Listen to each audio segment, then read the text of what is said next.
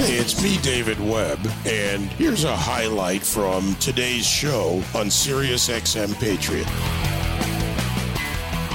For those of you that remember the conversation I had with Jerry Howard last week from the NAHB, when you dig into the nuts and bolts, literally sometimes into the nuts and bolts, of the housing industry in this country, the economic factor that it is, not just from building the home, the residence, in whatever form, rental, for purchase or otherwise, but its overall effect on the economy, the supplies needed, the supplies and the origin of those supplies, transportation, energy costs, the salaries paid out at every level from a jobber to the major builders and everywhere in between, the entire scope of economic factors in the housing industry. It's understandable when you do that why it's more than just interest rates, but interest rates do play a huge role in this. Interest rates regarding debt and equity financing, banks and lenders, builders, and right down to the home buyer, first-time home buyer or otherwise. We also have a problem with a housing shortage in this country. What does the future look like? And there are so many factors to this that we could literally have a 3-hour show and conversation on that. We won't do that now, but it may be necessary at some point. Back with us, Dr. Robert Dietz, Chief Economist and Senior Vice President for Economics and Housing Policy at the NAHB, the National Association of Home Builders. Economy, inflation, education, the housing market. Robert, where do you want to start? It's good to join you. I mean, housing really affects just about every element of the economy. I would add probably, home ownership is the primary way that a typical middle-class family accumulates wealth. So, I think you frame the challenge correctly. We've got a structural deficit of housing. The reasons for that are complex. Some of them are market-based challenges. Some of them are policy failures.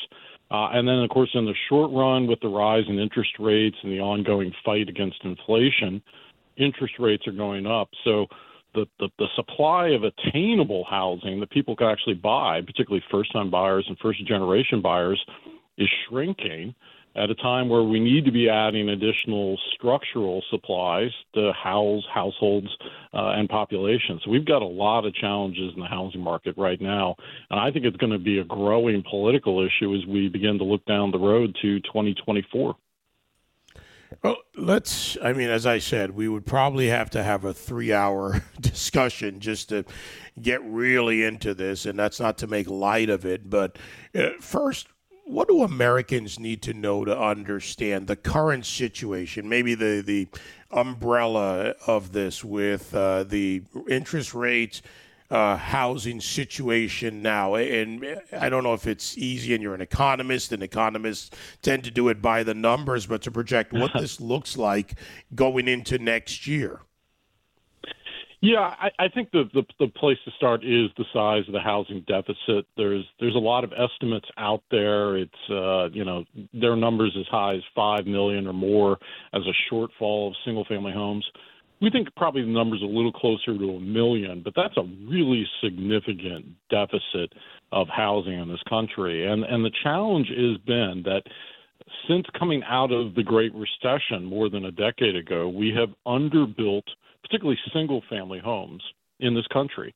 The reasons for that are complex, and while much of the policy discussion in Washington, D.C. is focused on the demand side and typical affordable housing type issues, the real challenges lie on the supply side of the market. In fact, for the last 4 or 5, it feels like 6, 7 years, we've been warning about those challenges, and we've sort of called them the 5 L's, that the residential construction industry has lacked labor, we've lacked land and the lots necessary to build homes on. We've had issues with lumber and the building material supply chain that became particularly challenging. Of course, in the post-COVID housing mini boom that we had. There's issues with lending and getting access to small builders and remodelers, getting them financed. Most of that occurs through the community bank system. And then that fifth L is the big one. It affects every industry, of course, but laws and regulatory burdens that we estimate the cost of a typical single-family home, about a quarter of its final purchase price, is made up in inefficient regulatory rules.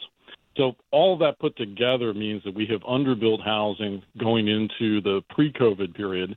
Home prices shot way up because of that deficit.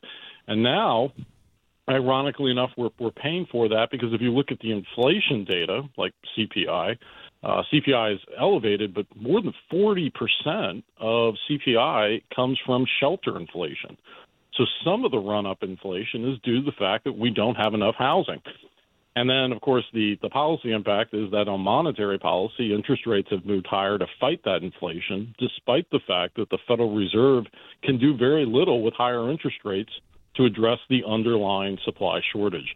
So, it becomes a vicious circle where the causes then lead to some of the policies that are slowing the housing market down. And what we really need policymakers to do is focus on that supply side, find ways to get more land into the system, get more workers who are available to build homes, and really address some of those regulatory burdens to reduce the cost of housing, building housing, and that will allow some of those first-time buyers then to attain the American dream of homeownership.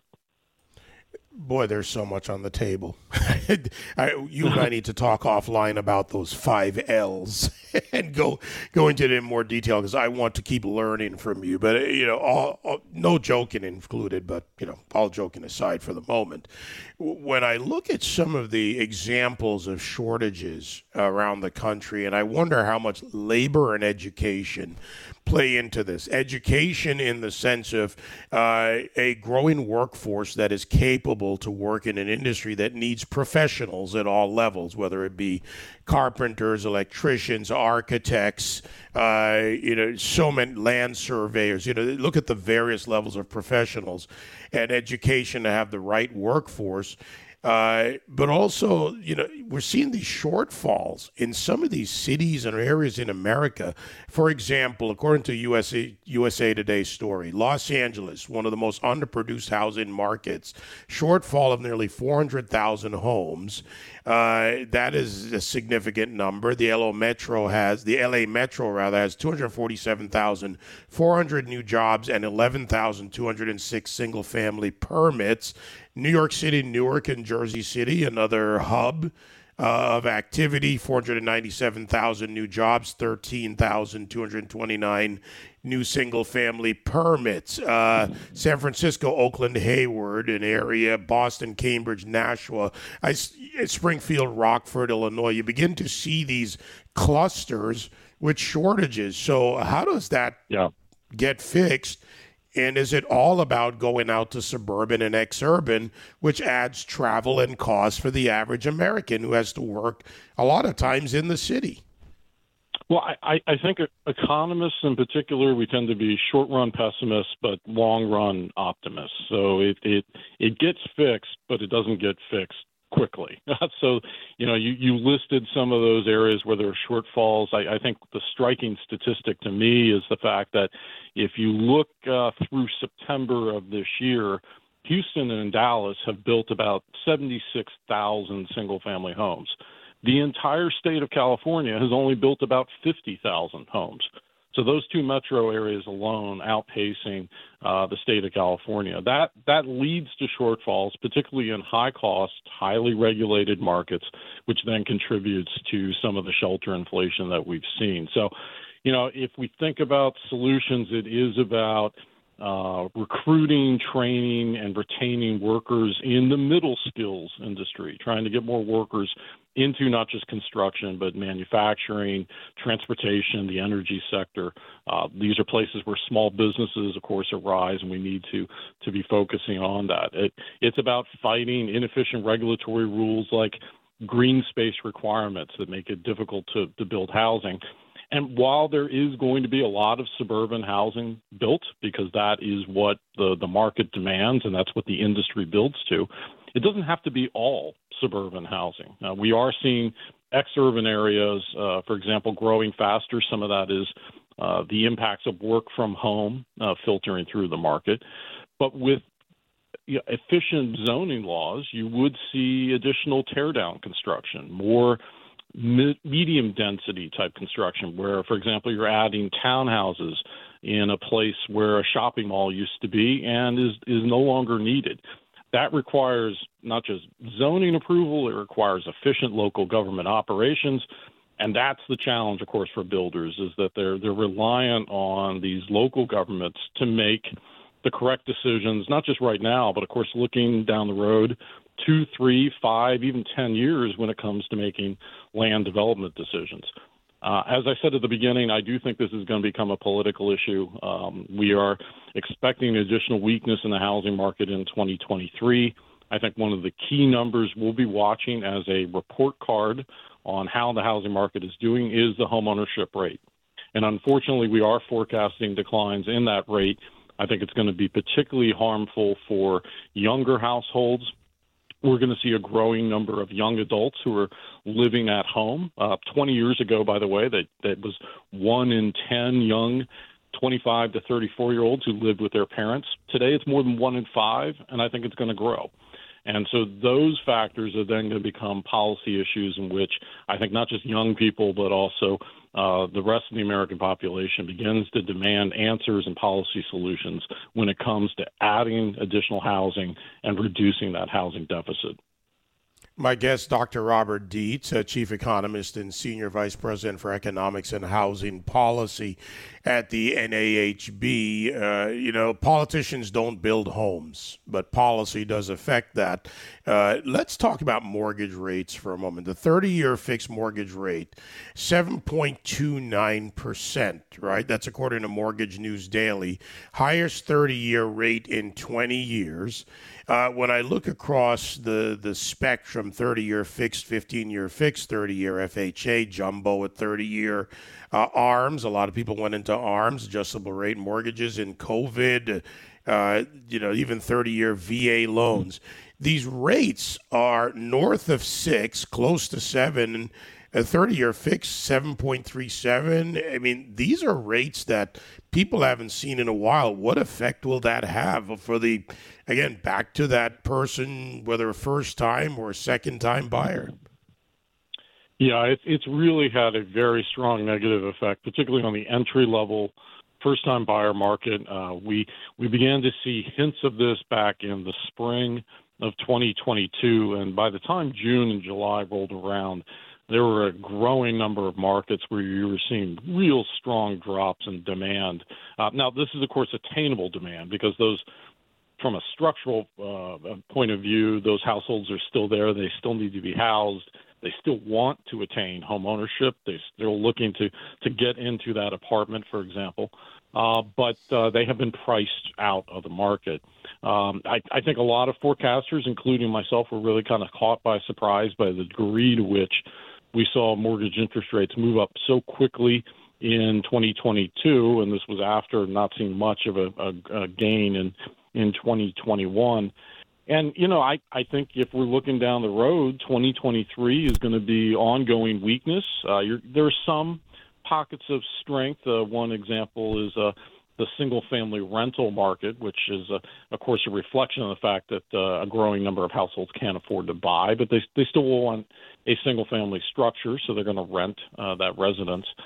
And then if we look out beyond the forecast, I think there's generally an expectation that by the time we get to 2024, we'll either be in a moderate recession or the Fed has won its fight against inflation. In either of those cases, the Fed will be forced to ease monetary policy by the time we get to 2024. And so we are looking at 24 as a year of stability. And ultimately, by the time we get to 2025, you're going to see growth in single-family construction again because of those housing deficit numbers that you walked us through earlier. Back to that what was it? Short term, long term. I forget exactly how you put that, but to the average person, we're all average people in America for the most part, and listening right now, I mean, in one sense, for some listening, this is doom and gloom because your circumstance in your housing is probably your most immediate concern combined with your job and your family. And fairly, there are people listening now that say, wow, it's over. What do I do?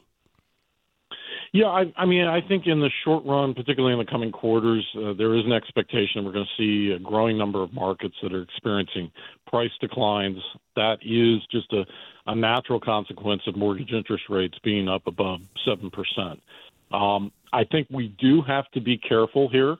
We need to distinguish the current cyclical downturn, which has been brought about by monetary policy, which is temporary, right? It's part of that fight against the now retired claim of transitory inflation, but the fight against inflation that is very much in the marketplace.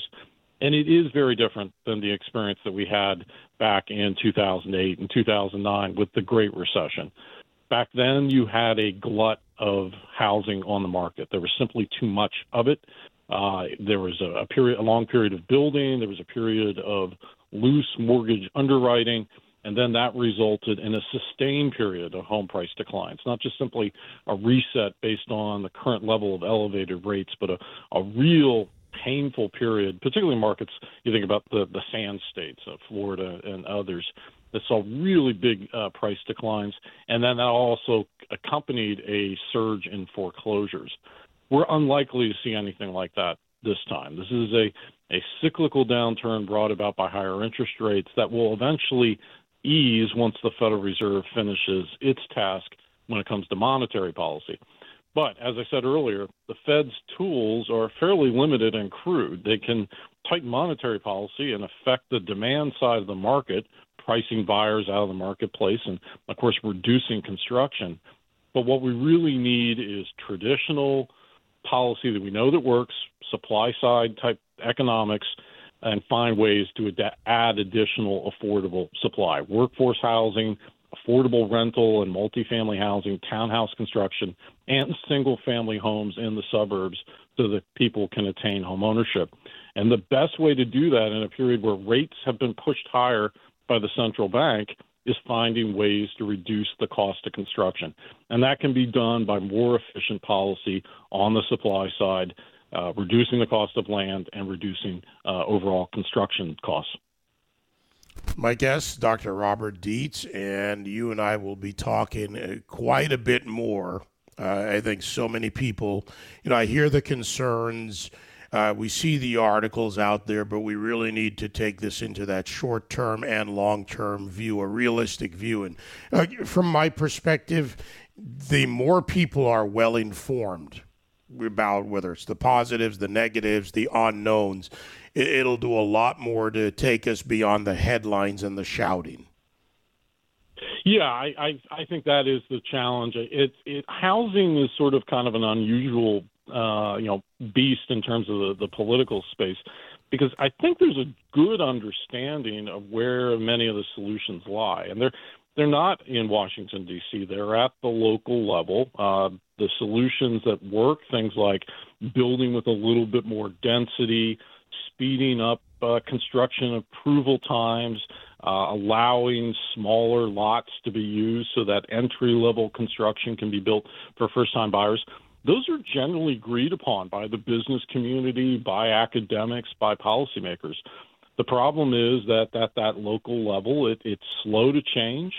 There are often interest groups that have outside voice. One of the things in the real estate community that builders talk about is the challenge that comes from NIMBYism, not in my backyard type thinking, where people oppose development, often because they are not informed, or they're not thinking about those younger households, or they're not thinking about the fact that you need to add housing to have a growing tax base and have a community expand in terms of its economy. So, if we were thinking about the future of home ownership, we really need to educate and work with the people who have NIMBY-style concerns. We need to work with the growing YIMBY movement, which is the Yes in My Backyard, people who are supportive of adding additional housing. And then, as we like to say, we're just going to have to fight the bananas, which are the build absolutely nothing anywhere near anything. People who are opposed to any kind of construction, which is frankly simply unfair for younger households. And, if you got a market where you're not going to build, they're going to have to move somewhere else. And that's been kind of the narrative that we've seen around California as businesses and households move to markets like Texas because they cannot afford to live in these markets where there's no home construction taking place. Nuts and bolts. The facts matter. Robert, I always appreciate your input. I hope the audience, many of whom may be in the positions we've described and you've outlined today, hope they get something and walk away with it and learn a little bit more. That's my goal. Great. Thank you. Thank you. Dr. Robert Dietz, Chief Economist and Senior Vice President of Economics and Housing Policy for the National Association of Home Builders.